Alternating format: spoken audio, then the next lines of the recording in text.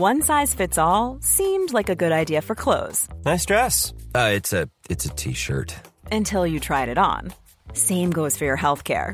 That's why United Healthcare offers a variety of flexible, budget-friendly coverage for medical, vision, dental, and more. So whether you're between jobs, coming off a parent's plan, or even missed open enrollment, you can find the plan that fits you best. Find out more about United Healthcare coverage at uh1.com. That's uh1.com.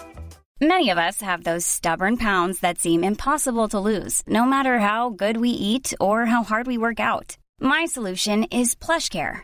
PlushCare is a leading telehealth provider with doctors who are there for you day and night to partner with you in your weight loss journey. They can prescribe FDA-approved weight loss medications like Wegovy and Zepbound for those who qualify. Plus, they accept most insurance plans. To get started, visit plushcare.com/weightloss. That's plushcare.com/weightloss.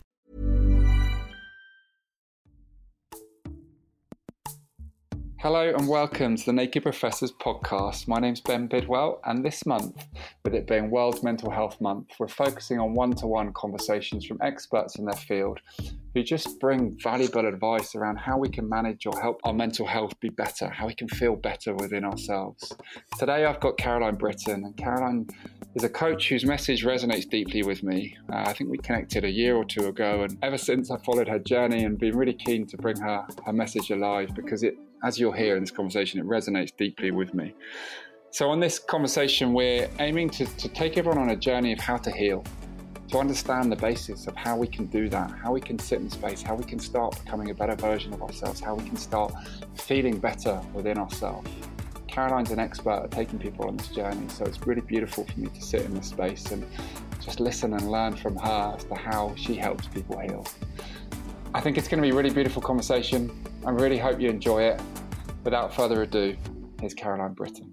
So Caroline, we've just had a little chat, and I've spoken to you before, and I know that you're a special human and with a special message, and we both know or feel that this conversation is just going to flow and it's going to go where it's meant to go. But predominantly, I want to have a conversation with you today about it's Mental Health Awareness Week this week. And I want to talk to you about that, and specifically around healing, because this week we're going to see a whole lot of conversation, lots of people talking about mental health and da-da-da-da-da.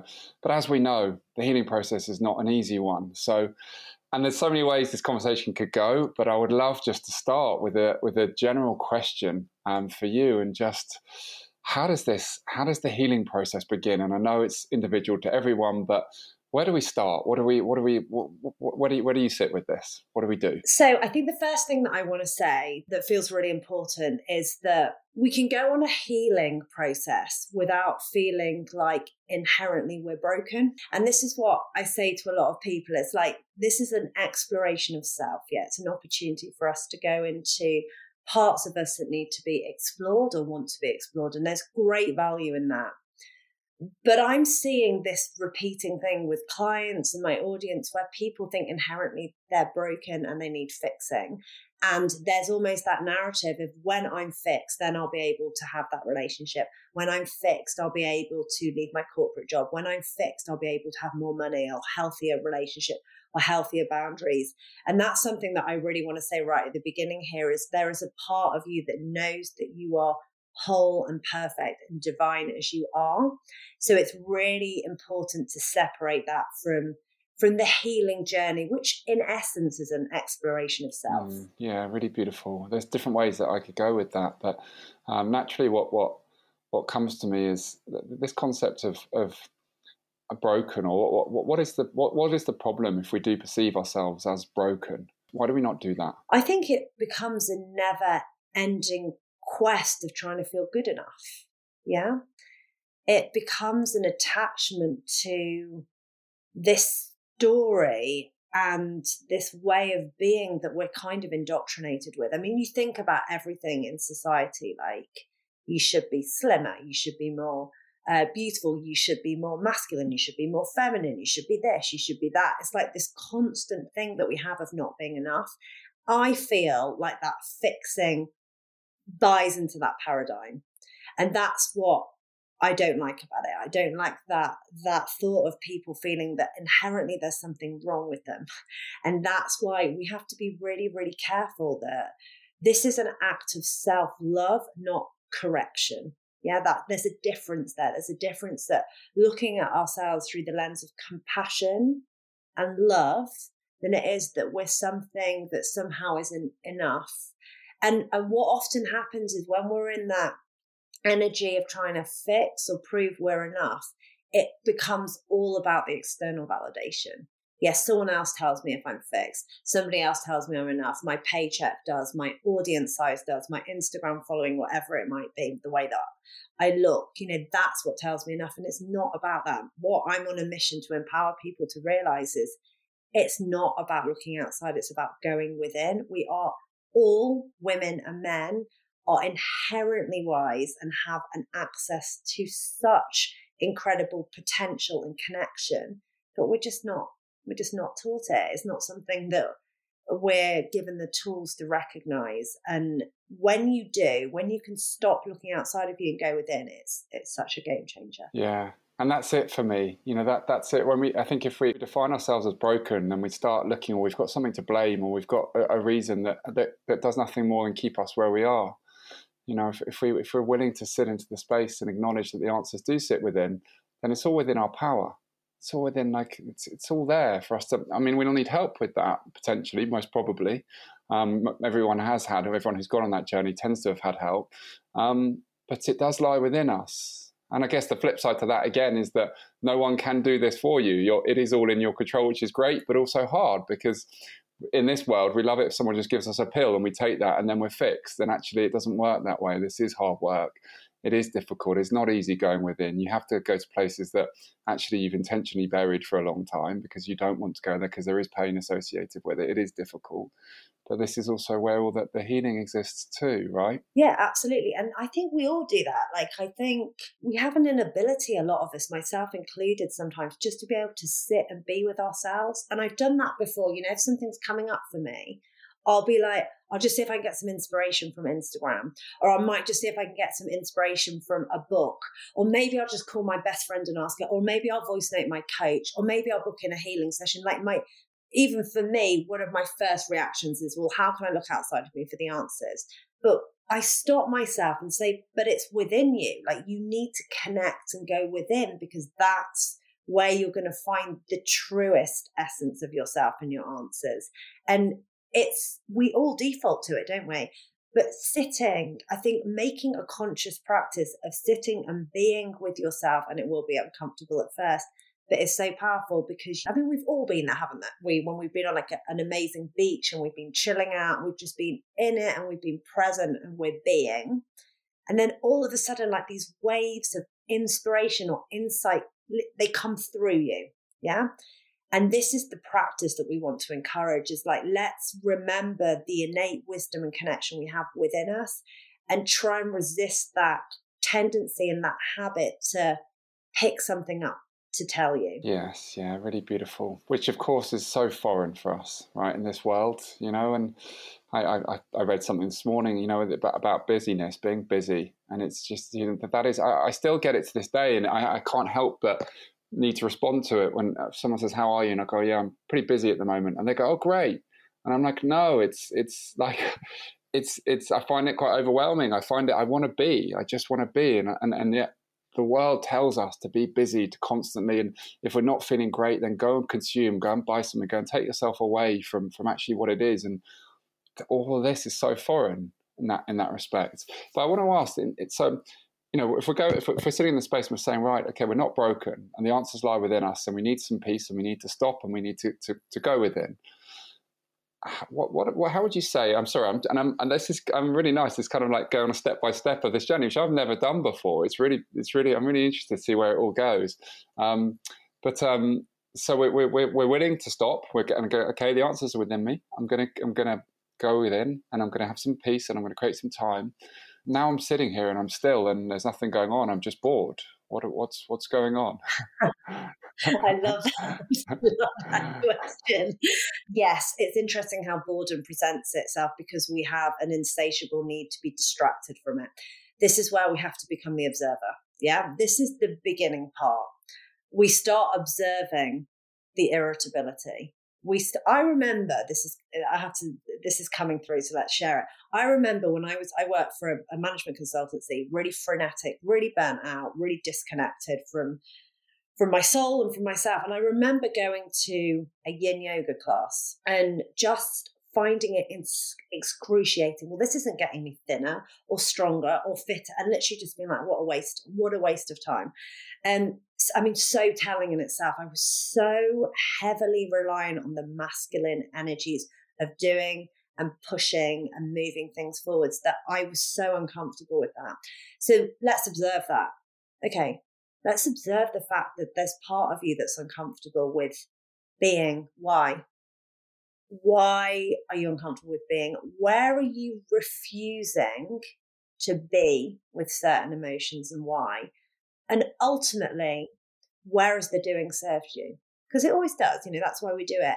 It served me to be in the doing paradigm because I didn't have to be really real with myself about how unhappy I was in my corporate job. It served me because it was like a band-aid over a great big wound of never feeling enough and constantly overproving and constantly pushing myself and berating myself and all the criticism. And the busier I was and the more I was doing, the more I was distracting. I didn't have to look at it. So this boredom is, let's call it the ego's last line of defense, where it's like, well, this is boring. So, okay, why am I inherently uncomfortable with stopping and being with what's trying to come through?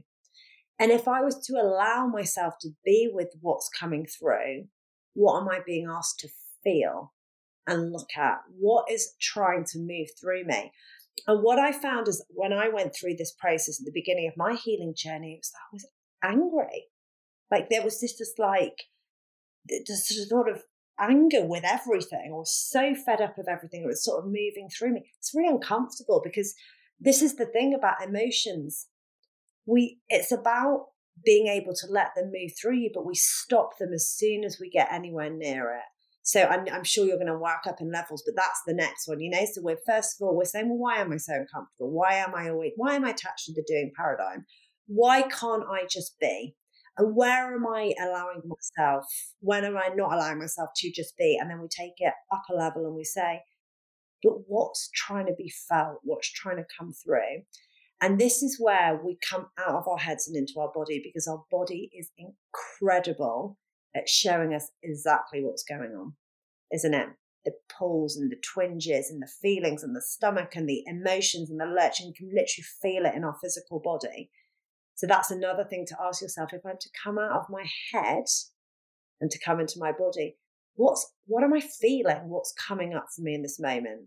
And just to start with, don't try and fix, analyze, resolve. I don't want any of that. I just want you to observe, because when you observe, it has great power. You don't make it mean anything about you, but it just becomes an awareness and we build from there. Yeah, and I think this is where, if we're going to go on this journey, we have to really have a deep honesty with ourselves, at this point, right? Because perhaps what we do feel is exactly what we don't want to admit to feeling, especially in this world that says it's all about being happy and being great all the time and putting on that mask of, success and, everything that comes with that. Because that gives us an element of comfort and feeling safe, that everyone thinks that everything's great, right? Even if I know it's not, at least I can hide behind that mask. But actually now, can we really enter this phase of being deeply honest with ourselves and recognize actually that if we're not going to connect with this feeling, it's always going to be there underneath everything else. It's always, and perhaps that's when we actually, we use the drugs or the alcohol or whatever, because that does actually, in those moments, God, I've forgotten that I felt that stuff. I've forgotten that I was attached to that feeling of emptiness or just disconnection or just loneliness or whatever. I didn't feel that when I was in that space. But now, if we are being deeply honest, actually, it's okay. There is something here that I don't really want to live with for the rest of my life. I don't want to have to keep burying. I don't want to have to keep running from. And feel into that honesty, because if we don't feel it, we can't heal it, right? Exactly. You need to feel it. And what I think is fascinating for us, particularly in Western cultures, is that somehow it's not appropriate to be in the dark, but we're cyclical beings. Look at the seasons. It's look at the moon, look at everything. We're supposed to have periods of dark introspection. We've had periods when we go in the dark and periods when we go in light. Both have great value. One's not better than the other.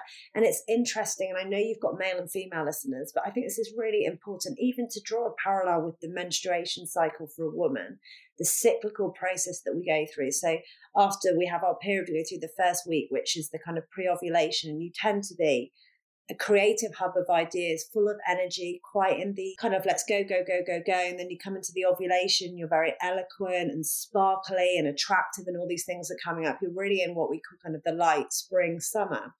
Then as you come into pre and menstruation time, you tend to go more into what I call it the Kalimar phase, but into, boundaries, not taking any shit, like really being very clear on, it's my husband's favorite time, very clear on what you will and won't take, really in a much darker place, reflective boundaries. And then when you have your bleed, you literally withdraw into the darkness. You're very psychically aware and you're very much within your body and retreating and processing what needs to be shed physically and emotionally and energetically. There is great beauty in that. And then you begin the cycle again, a bit like the trees, a bit like them in everything together. But somehow we've been told it's not appropriate to be in those periods of introspection and darkness. It's absolutely pivotal, and it has as much beauty as the light. And that's the thing. We're not told this, but that shedding process and that journey that we go on is magical. So let's own that. And I know it's not always pleasant when we're in those darker places and we're feeling what needs to be felt, exactly as you said, so it can be healed and released. But it has beauty. It really does. And if we can start having that kind of relationship with those parts of us and loving the shadow self and loving those introspective times, we're going to be more prepared to show up when we're experiencing it. Oh, that's really beautiful. And I'd never known that really about the cycles of women, or the cycles that women go through. I which is so fascinating, but also quite alarming that I didn't know that. It's craziness. Yeah. That should be understood. That should be something that we all. Understanding yourself is so important, as we're in the midst of talking about right now. And for that to be the case, and for me to not have an understanding, I find it, I don't know, but it's disappointing, I guess. But yeah, so and I think this is a big part of the process as well, in that for me, it's not so much the problem isn't with the challenging emotion, if you like, as such. It's our perception of the emotion. So, like you say, it's like that there's beauty in the darkness, and there's beauty in the struggle, there's beauty in the challenge, except that we perceive it to be wrong, to be bad, to be negative. Exactly. We make it mean something about us. I feel angry is different from I am angry. Yeah, we make it mean something. I feel despondent and withdrawn. It's different. It's an emotion. It's a feeling. This is where we I think this is why we fear it so much. We make it mean something about us, and it's not.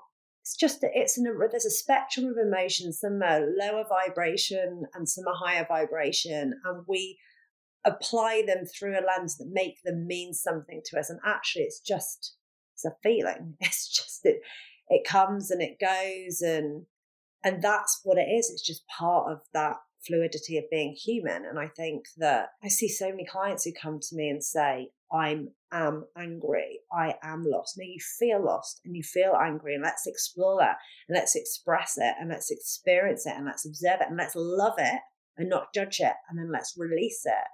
And that just shifts everything for people when they start making it mean something about them. Totally. And I'm huge on that, knowing that our emotions don't define us, and being willing to surrender into the not good or bad, but the challenging emotions or the beautiful emotions, like the ones that help us grow, or the ones that allow us to be in flow, whatever. There's beauty in all of them, and they don't define us. They are just what we're experiencing in that moment. And one of the most fascinating things that I was ever taught, actually, is that an emotion is a chemical reaction of about 90 seconds. And that's it. But as human beings, of course, we're very good at keeping emotions installed or keeping them flowing, because we think, and the thoughts keep the emotion alive. But in reality, if we could allow ourselves, I mean, of course, there's things like grief where we're not going to say we're missing someone or there's sadness for 90 seconds and then actually now it's gone. Because of course that person stays in our thoughts. Of course, we're going to hold on to the relationship that we have in some capacity. But in many other ways, in let's say smaller emotions or ones that aren't so thought-provoking, if you like, we can allow ourselves to feel them and express them, then they will pass. They will pass. Like you say. Yeah, and the expression, isn't, and there's a brilliant book, and you may have read it, called The Untethered Soul by Michael Singer, and he talks brilliantly about this. But I think it's a really interesting concept for our children. I've got 2 children, a 7 and a 9-year-old, and we were in the midst of lockdown. It's tough, particularly on my 9-year-old, and she felt angry. And rather than trying to like fix it or say, well, what can we do to distract from that? I said, well, yeah, okay, look, what should we do with that anger? Let's move it. Let's get a pillow and let's hit the pillow on the bed and say it's not fair and until we're done. And it shifts. And that's the thing, isn't it? It's like, let's allow it to move through us rather than saying, well, that needs to be fixed or that's not appropriate. It's like, well, I feel angry. So how am I going to allow that to literally move through me? And somebody taught me something brilliant, and I love this concept. I use it all the time, about how often we recycle the same thoughts and the same, and really think about that for your listeners. It's like, how often are you recycling the same stories, energy, thoughts, emotions? And when I looked at that, I'd sort of get on that treadmill with a different energy. It's like, well, I'm not going to recycle this. I'm going to allow it literally to move through me and go. And you create space for other things to come, and it's quite incredible. So I really hope people start viewing it differently. It's like, well, this is an opportunity for it to be expressed and move through me. And what does that emotion need? Let's ask that question. What does it need? Okay, anger needs this. It needs me to physically move my body and run. Okay, what does feeling lost or rejected feel? I feel like I need to hold my body and kiss my shoulder and rock myself. That's what I feel I need. I feel like people are taking me for granted when I need to sit down and write all the reasons that I'm grateful for myself. We can do these things, but ask yourself what that emotion needs from you in order to be able to be fully validated. This is always an analogy that I often think about. It's like a friend coming to you and saying that they're struggling. And they're starting to share like their vulnerabilities, and you just going, shut up, shut up, shut up, shut, or, just going on like this and just shutting it down all of the time. And imagine how you would feel if your friend did that to you. Imagine you'd feel upset, you might feel angry, you might completely withdraw, you'd feel despondent, all of these things. But we do that to ourselves. It's no different. When something's trying to move through me and be heard, yeah, I won't create space and love and compassion for it. It's like, get down. It's not appropriate. I don't want to feel this. I don't want to hear it. I don't want to see it. It's the same thing. So think about it like that, like you're having a relationship with this part of you.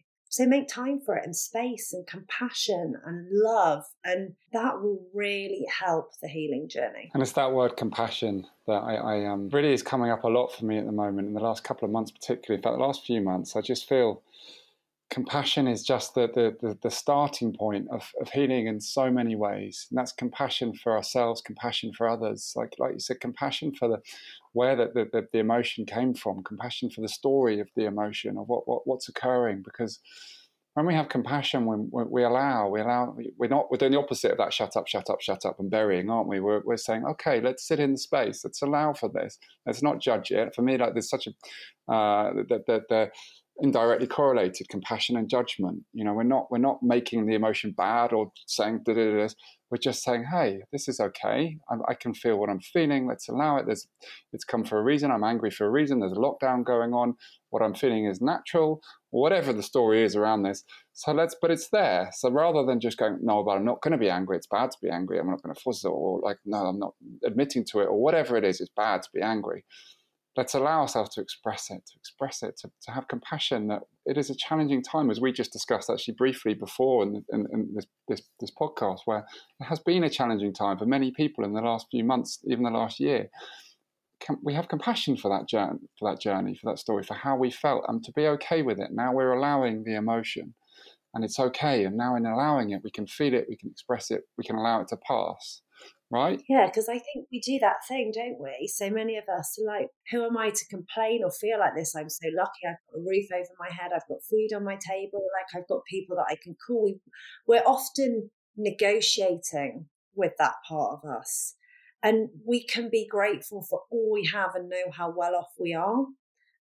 But we can still make time for that. I think that's really important. Is I see that so often people just won't let themselves go there because they think that it means that they're ungrateful or that they're overly indulging. It's not. It's just an expression of self. And that's the thing. It's really important because imagine how different the world would be. Imagine how different the world would be if everybody listened to that inner child that wanted to have a tantrum and let themselves feel things and embrace the dark and the light in themselves and others. And the way that we treat ourselves ripples out to the way that we treat the world. You know, we could change the whole face of humanity if every single one of us took personal responsibility for doing that for ourselves. And it seems so small, you know, but it's not. It really isn't. Because if everybody did it, just imagine what the world would be like. This is Paige, the co-host of Giggly Squad, and I want to tell you about a company that I've been loving, Olive & June. Olive & June gives you everything that you need for a salon-quality manicure in one box. And if you break it down, it really comes out to $2 a manicure, which is absolutely insane. It's also so easy to get salon-worthy nails at home with Olive & June. The difference between how your nails used to look when you did them yourself and now with the Mani system is a complete game changer. The best thing about Olive & June, too, is it's a quick dry. Dries in about 1 minute, lasts for 5 days, and full coverage in up to 1 to 2 coats. Visit oliveandjune.com/perfectmani20 for 20% off your first system. That's oliveandjune.com/perfectmani20 for 20% off your first system. If you're looking for plump lips that last, you need to know about Juvederm lip fillers. With Juvederm Volbella XC and Juvederm Ultra XC, your lip look, whether it's subtle or bold, can last up to 1 full year with optimal treatment and no additional maintenance. Find a licensed specialist and see if it's right for you at Juvederm.com today. That's JUVEDERM.com. Add fullness to lips in adults over 21 with Juvederm Volbella XC or Juvederm Ultra XC. Do not use if you have severe allergies or a history of severe allergic reactions, or if you're allergic to lidocaine or the proteins used in Juvederm. Tell your doctor if you have a history of scarring or taking medicines that decrease the body's immune response or that can prolong bleeding. Common side effects include injection site redness, swelling, pain, tenderness, firmness, lumps, bumps, bruising, discoloration, or itching. As with all fillers, there's a rare risk of unintentional injection into a blood vessel, which can cause vision abnormalities, blindness, stroke, temporary scabs, or scarring. For full important safety information, visit Juvederm.com. Here's a cool fact. A crocodile can't stick out its tongue. Another cool fact, you can get short-term health insurance for a month or just under a year in some states. United Healthcare short-term insurance plans are designed for people who are between jobs, coming off their parents' plan, or turning a side hustle into a full-time gig. Underwritten by Golden Rule Insurance Company, they offer flexible, budget-friendly coverage with access to a nationwide network of doctors and hospitals. Get more cool facts about United Healthcare short-term plans at uh1.com. If you like this podcast, then why not check out one of our other amazing Create podcasts?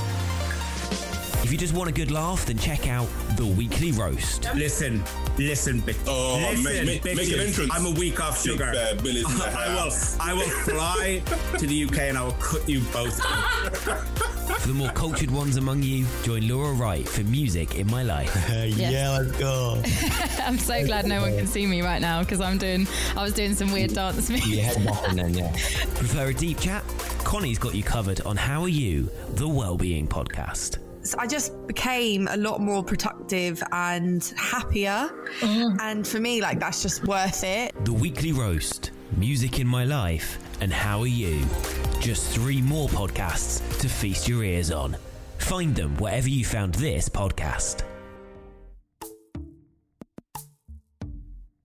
And so how do we start to have that conversation with, we said about this inner child, and the inner child is the part of us that fact, can I ask you to describe, because you'll do a much better job than me. And I was going to say it's the part of us that stores emotion from our childhood, but in a way that is governing us. We're not having any relationship with it. It's just telling us to behave in a certain way. And so often, if we're not in communication with that part of us, then we're just ruled by it. It's like taking ownership. If we can start to communicate and have compassion and have softness and start to build a relationship, then we start to change things. But you tell me about your experience with the inner child, because I think that's brilliantly well explained. I think it's the part of us that, in our formative younger years, we really start programming our subconscious for the way that we view the world and ourselves. Yeah. And the thing about us is that we have our conscious brain, but that's only responsible for, I think it's about 4 or 5% of what we attract and how we show up. We've got this kind of motherboard, as I call it, that we don't even really know what's going on in there, that's playing out stories and beliefs and patterns. It's responsible for 95%, I think that's about right, the stat, of what's going on for us.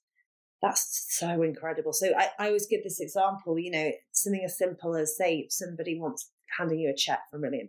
Would your conscious brain want it? Yeah, absolutely. But there might be something going on in your subconscious, which is it's not safe for me to have money. People won't love me as much. I'm not worthy. I'm not deserving. Anything that you've picked up, and then you go and spend it all. And this is why we see that people with lots of money lose it very quickly, particularly lottery winners and so on, because it's this subconscious sort of governing everything.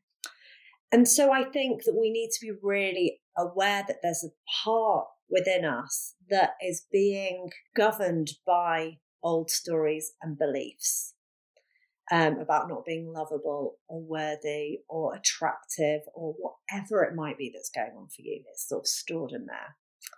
And that plays out. So everything that we're seeing is through a lens. Everything that we perceive is based on a belief system. So if I believe inherently that money is bad or that I'm always broke, then that's what I see. I don't notice the pound coin on the floor. I don't notice the inspired idea that comes in. I don't notice the opportunities to build wealth. All I can see is lack. Yeah. So that's what I get. And it's the same with anything, not believing that you're worthy or deserving. You seek out things. You have a conversation with somebody and you remember something that reaffirms that story. Yeah. So this is what this inner child work does. It's an opportunity for us to go to that part of that governs those stories and those beliefs and change it to I'm lovable and I'm worthy and I'm deserving. But before we can do that, it's an opportunity to bring that inner child forwards to you and ask him or her, what do you need to feel safe? Tell them they're loved. Tell them they're deserving. Dependent on who I'm with, I do a lot of inner child work if I feel the call to with people. But often it's a case of bringing that child forwards and loving them and telling them they're enough and telling them safe and seeing them in a visualization and looking, that little boy or that little girl in the eye and saying, you are enough and you are loved and I've got this and you don't need to run the show and you don't need to try and control and protect anything and I've got this. And taking that energy with you and really starting to recognize, there's that kind of inner child kicking off again, or that inner child that's worried. And actually, I can witness that and notice the way that part of me wants to behave, like sabotage or whatever it wants to do. But actually, there's a very aware part of me.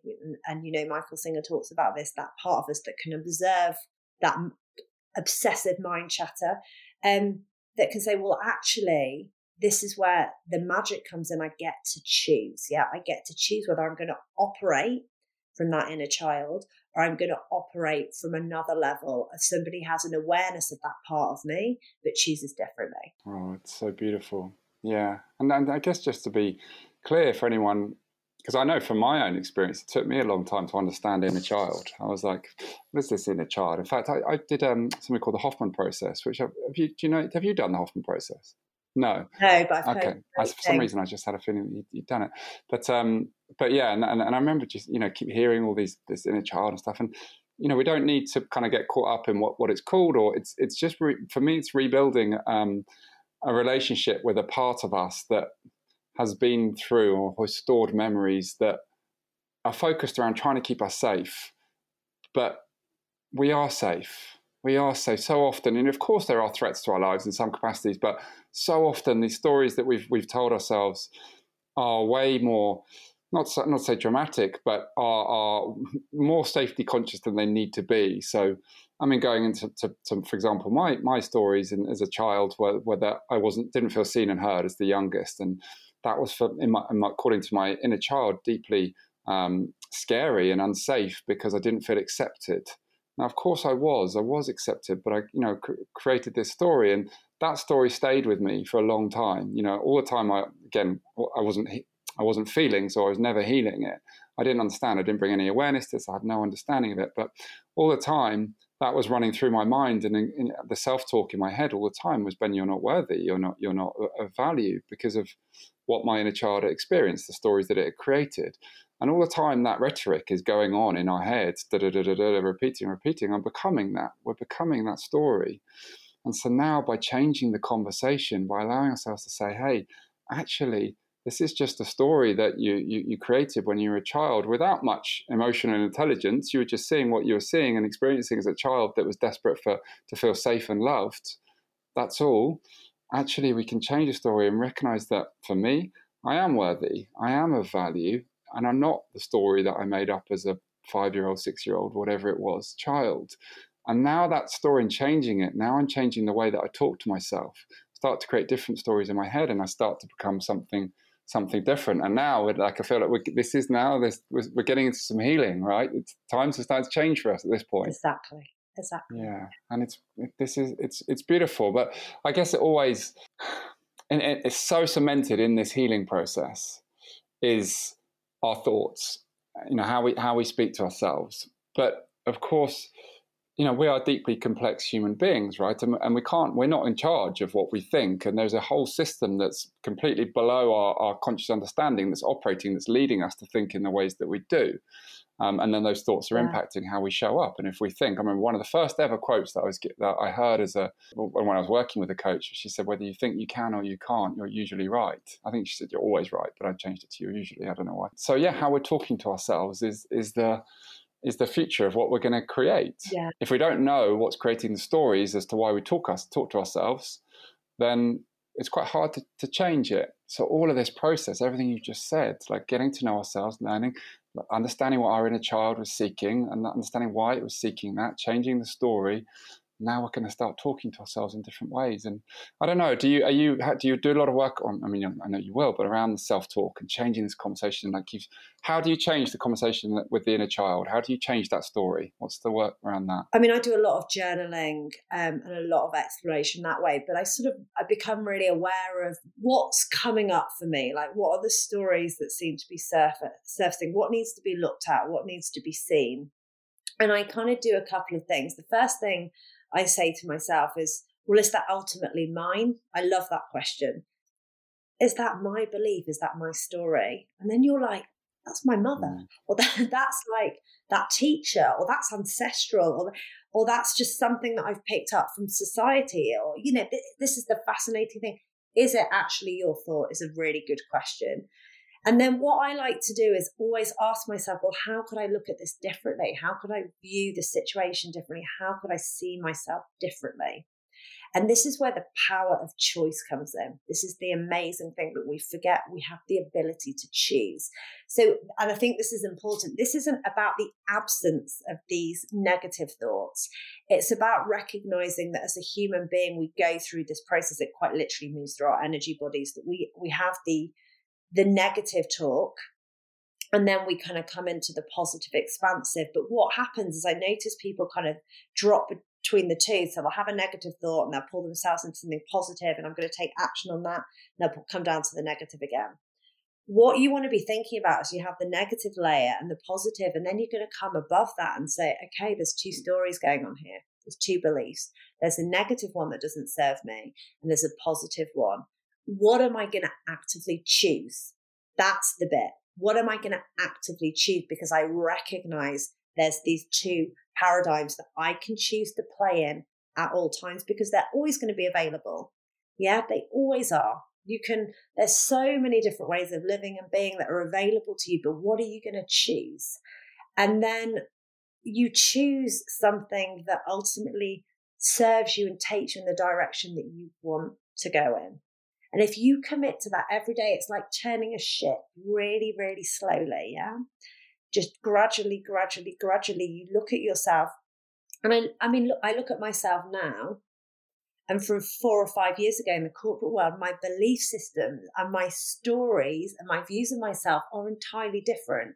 I'm not sure I sat there 5 years ago and said, this needs to be fixed and then it's done with. I think what I did is I went through this process and continued to every day and gradually just kept choosing things that serve me. And then all of a sudden your subconscious just gets it. I mean, it doesn't have a filter. It will believe what you tell it. It will believe what you repeat. The power of your words are everything. It's listening. And you can hear it. I mean, you probably see this well. I think it's fascinating with the work we do. I mean, I overhear people sometimes and think, no, like you're speaking into existence the very thing that you don't want. You're reaffirming those things about yourself. And we've got all these tools at our disposal that we don't use because we don't realize the power. And we have great power with our attention, with our choice, with our words, with our focus, all of it. So let's consciously use that. So beautiful, Caroline. And if you don't mind, I'll just share an example that I go through all the time. Whenever I'm doing a talk, and I share this during my talks, and I say, whenever I'm on my way to a talk, I have two voices. I have one that will definitely say, Ben, you're not good enough. Like you're going to get found out. Like you're blagging this. Like, don't do these talks anymore. Like this could go really wrong. You know, what are you doing? What are you doing? And then there's another voice that's deeper within me. It's a deeper one that just kind of knows. So I would say it's a knowing. It's this connection to just saying, but this is your purpose. This is your opportunity to go and express yourself. What an amazing thing. What a wonderful opportunity you've got right now to go and stand in front of people who are going to hear you, to share this message that you've learned and you're embodying. What an opportunity. What a purposeful thing. And I have a choice every time. I really have a choice. Which one am I hearing? And if I hear the one that says, you're not good enough, Ben, you're blagging this, I will turn up petrified. Oh my goodness, I'm about to get found out. This is awful, and I'll be a wreck. You know, I will embody that. That people you can feel that I've been thinking that. If I turn up, seeing the opportunity, the purpose, knowing that this is just a beautiful thing for me to have this chance to do, and I stand around and look at the audience and be present and be there, and it's like, wow, I'm here. Thank you for having me, and I'm going to share something really meaningful with you today because it matters to me. And that's my flow. That's the energy that I'm now showing up with. For me, that's such a clear example of every day. Like that's a big example, but every day we face those.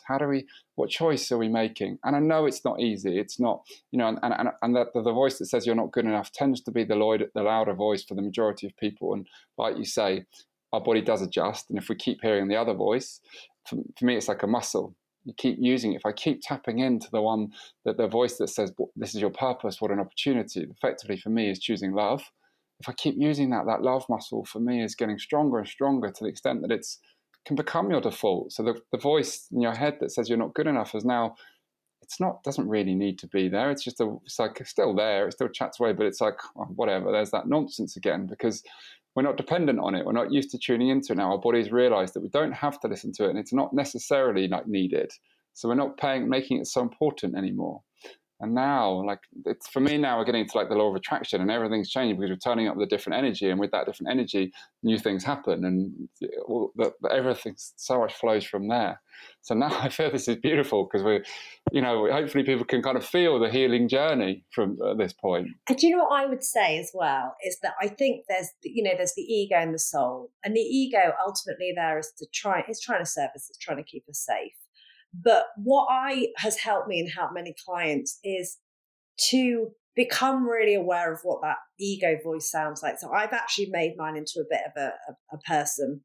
So mine's called Linda, and she's highly annoying, and she's really not very relaxing to be around. And she's like, "Oh, having a holiday, that would be the demise of your business," or doing this and it's all going to go wrong. And are you sure that's enough? And she's constantly on. She feels like somebody, when you're trying to have a cup of tea with somebody and they're sweeping up under your feet, she never chills out. So I recognize Linda. That's the ego. I know what she's like. I know what she's like about to-do lists and about pushing and never switching off and always proving your worth and don't get too relaxed. And I know that voice. So I've got a degree of separation because I've almost got a sense of humor about it. And that's the thing, is those thoughts, those lower vibrational thoughts about not being enough are coming from your ego. They do not come from your soul. They just don't. How do you know if it's not your truth? It feels bad. Simple as that. It's not your truth because it feels bad. You come into your body when you think about doing a talk, not being enough, it going wrong. You feel yourself constrict. It doesn't feel good. So you say, well, that's an untruth. My body is telling me an untruth. Then you come over here and you say, well, what does it feel like when I'm connected to my soul? It's about service, and it's about fulfilling my destiny, and it's about impact, and it's about love, and it's about doing my best, and it's about connection. That feels good, and that's my truth. And that's what we want people to recognize, is like, what is an untruth? What's being fed by whatever persona you have for your ego, and what's coming from soul and feels good. And then I'm really, really, really getting there now, but almost to the extent of, if it feels bad, I immediately say it's got to be an untruth. Yeah, it has to be. Like, it can't be. It has to be ego-led.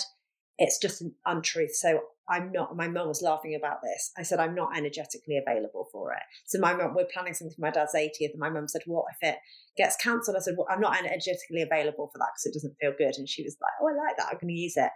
But there's something about that, isn't there? It's about, well, that's just not true. So it's there, and I can pick it if I want and play with it and bring it into me. But actually, it's not true. So I'm going to come over here to this place. I know we're on a podcast, so you can't see me moving my hands as usual, but you know what I'm saying. It's like, let's look at this for what it is. Is it a truth or an untruth? And you know purely by whether it feels good or it feels bad.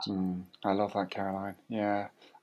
This is why I was so happy we're having this conversation, because I think that everything you're saying is so true for my journey, for my healing process, for how I show up as a coach. And it's when we have that understanding of what is our ego, we don't have to empower it anymore. We can just, whether you call it Linda or you call it whatever you want to call it.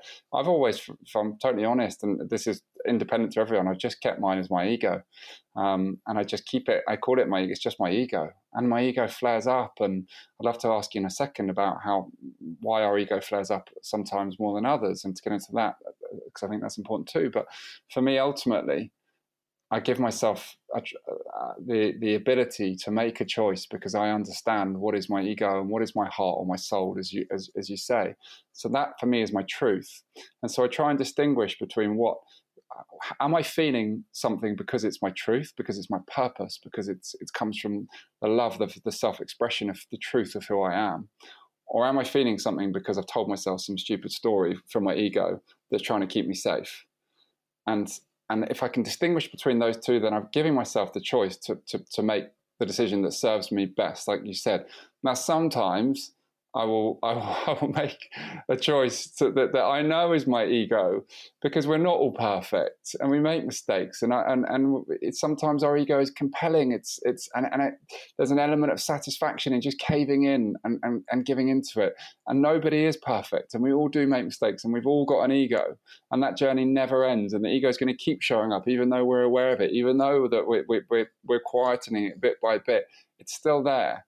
But it's just, at least we have the choice and the awareness. And at least from that place, it's more on us. We're in control of our life a little bit more. We make a bad decision.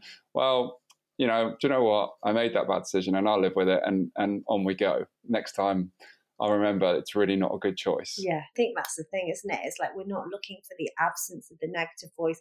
I'm not looking for Linda to be fully removed because she's, she has value in my life. But actually, it's like saying, I hear you and I recognize you, but we're not choosing this.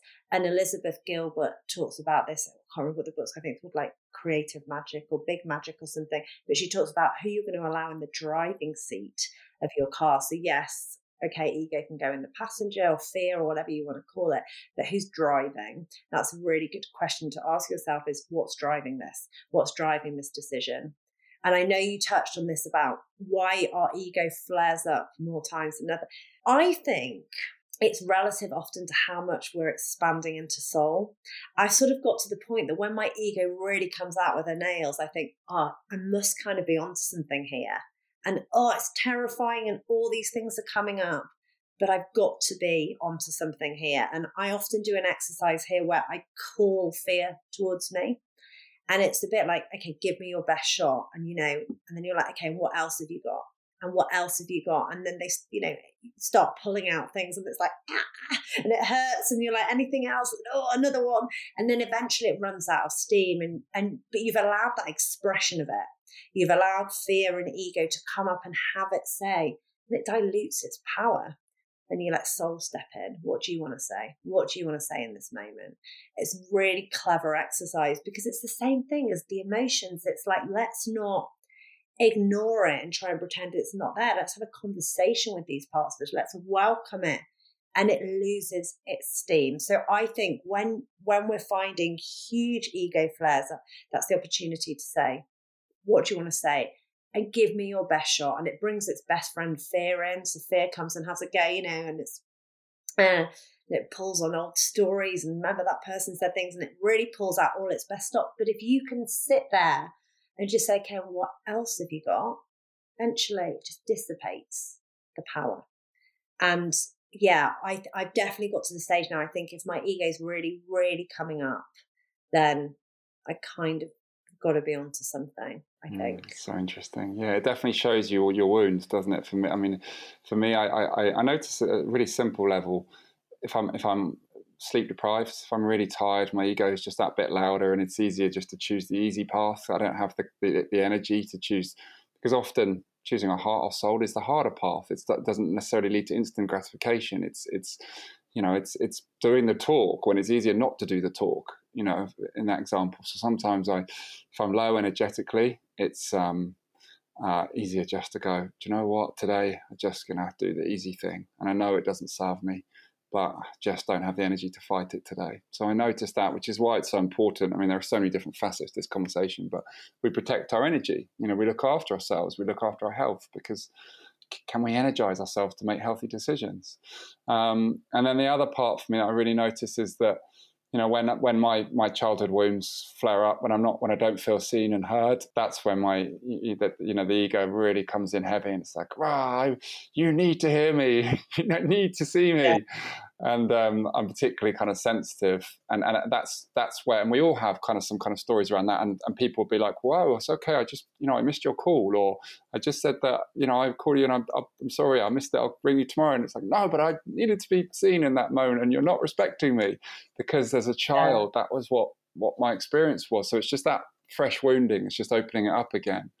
So I noticed those kind of things for me too. And do you know what I would say there? I can never help myself a bit of like coming with a bit of coaching, but I would say what we often feel that we need from other people is like, well, have I given myself that? So, if it's like, but you didn't see me, you didn't recognize me, like we stop and say, but am I seeing myself at the moment? Am I recognizing myself? And I remember this when I was in the corporate world, 2 very small children, like a 1 and a 3-year-old, really struggling. And I remember shouting at Matt saying, everyone takes me for granted. No one listens to me, And now I look back, I'm like, well, that's exactly what I was doing to myself. I wasn't listening to myself. I was completely taking myself for granted. Yeah. And it's fascinating when we do that. In those moments, we say, well, where am I taking myself for granted? Or where am I doing this to myself? Where am I not seeing and hearing myself? And I would encourage anyone who's listening for things, we call them triggers, whatever you want to call them, things that are coming up in their life, themes around the way that they feel they're being treated, or the things they feel they need that they're not getting off other people. Are you giving it to yourself? And if not, how can you start doing that? It's really beautiful, Caroline. Yeah. And I think the same applies in relationships too. We look for other people I want someone else to take me out for dinner, or someone else to run me a bath, or someone else to do all this stuff to make me feel good. And we're not doing it to ourselves. So can we start with that? Start dating ourselves, giving ourselves that kind of love.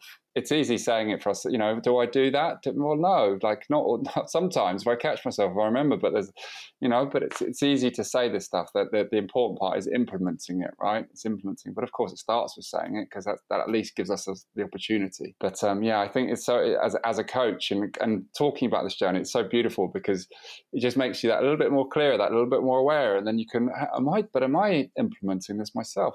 Because it's a constant, it's a game. It's a constant game. The choices that we're making is a constant game. How are we showing up for ourselves?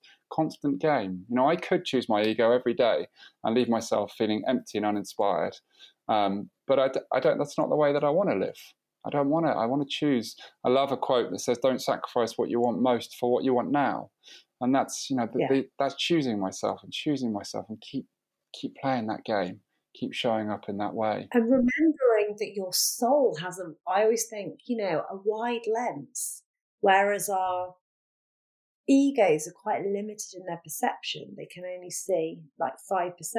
Our soul knows. So often you'll have these moments, flashes of inspiration that come through, but it doesn't feel very convenient or logical, but it leads to the most miraculous things if you listen to it and follow it. Well, listen to it, and then you have to do the obvious free will of following it. But that's, important, and not always easy, but that's where it's being brave and courageous, right? And choosing ourselves, choosing our deepest values.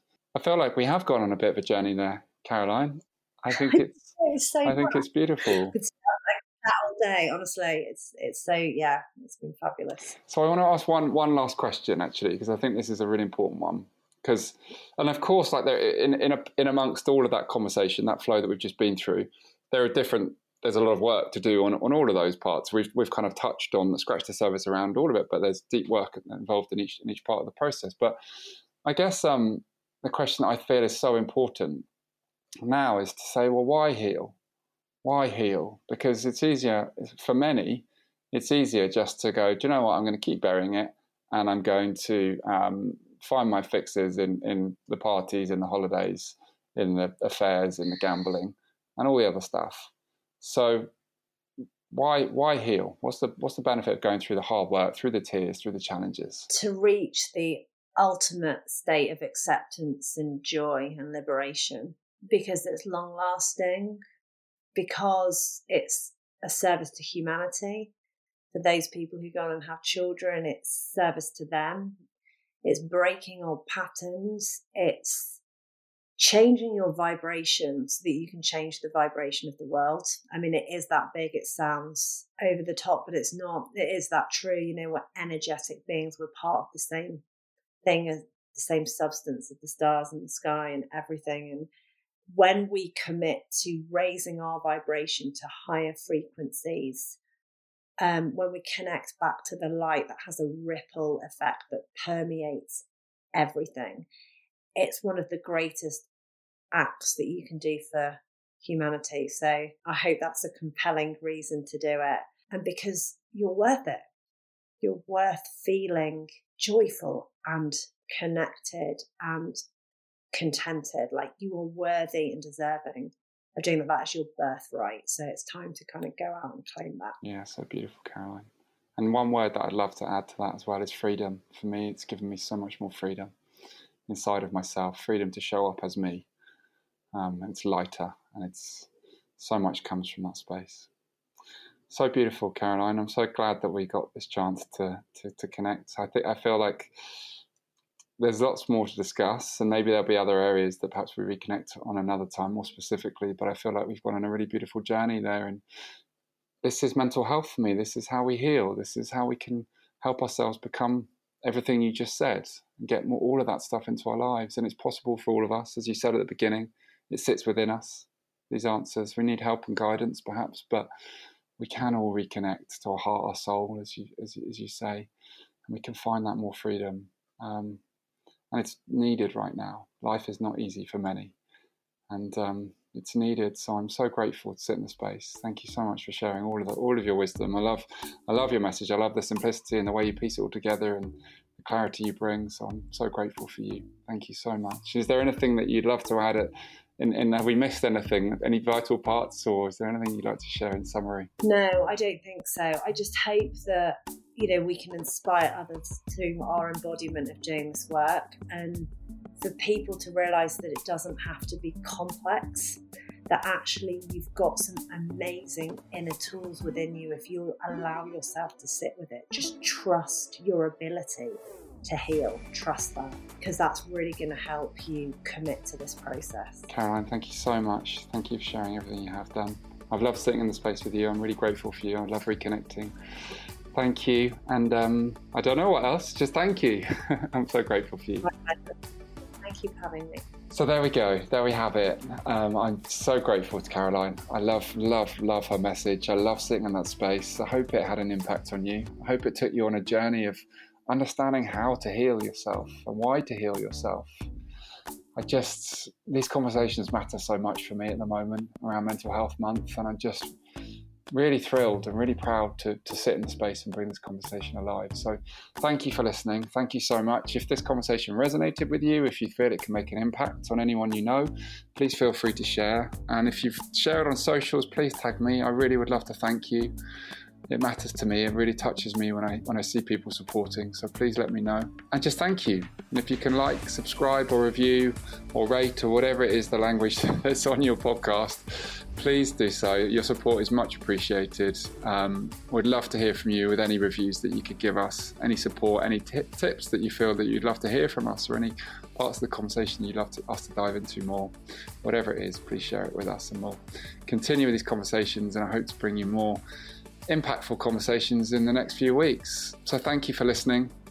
Really grateful for you, and hope to see you next week.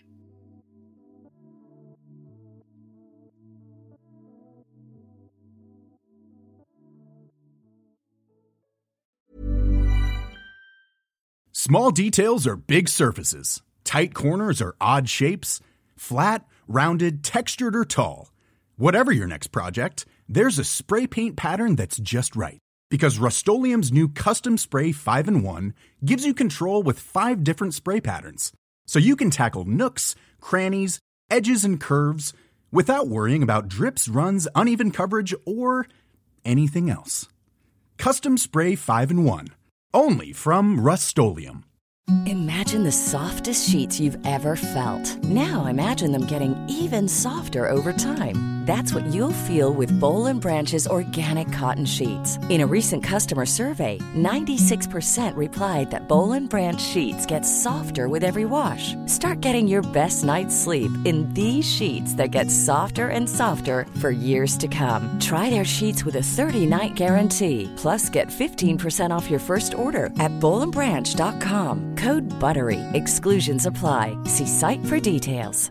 Mom deserves the best, and there's no better place to shop for Mother's Day than Whole Foods Market. They're your destination for unbeatable savings, from premium gifts to show-stopping flowers and irresistible desserts. Start by saving 33% with Prime on all body care and candles. Then get a 15-stem bunch of tulips for just $9.99 each with Prime. Round out Mom's menu with festive rosé, irresistible berry chantilly cake, and more special treats. Come celebrate Mother's Day at Whole Foods Market.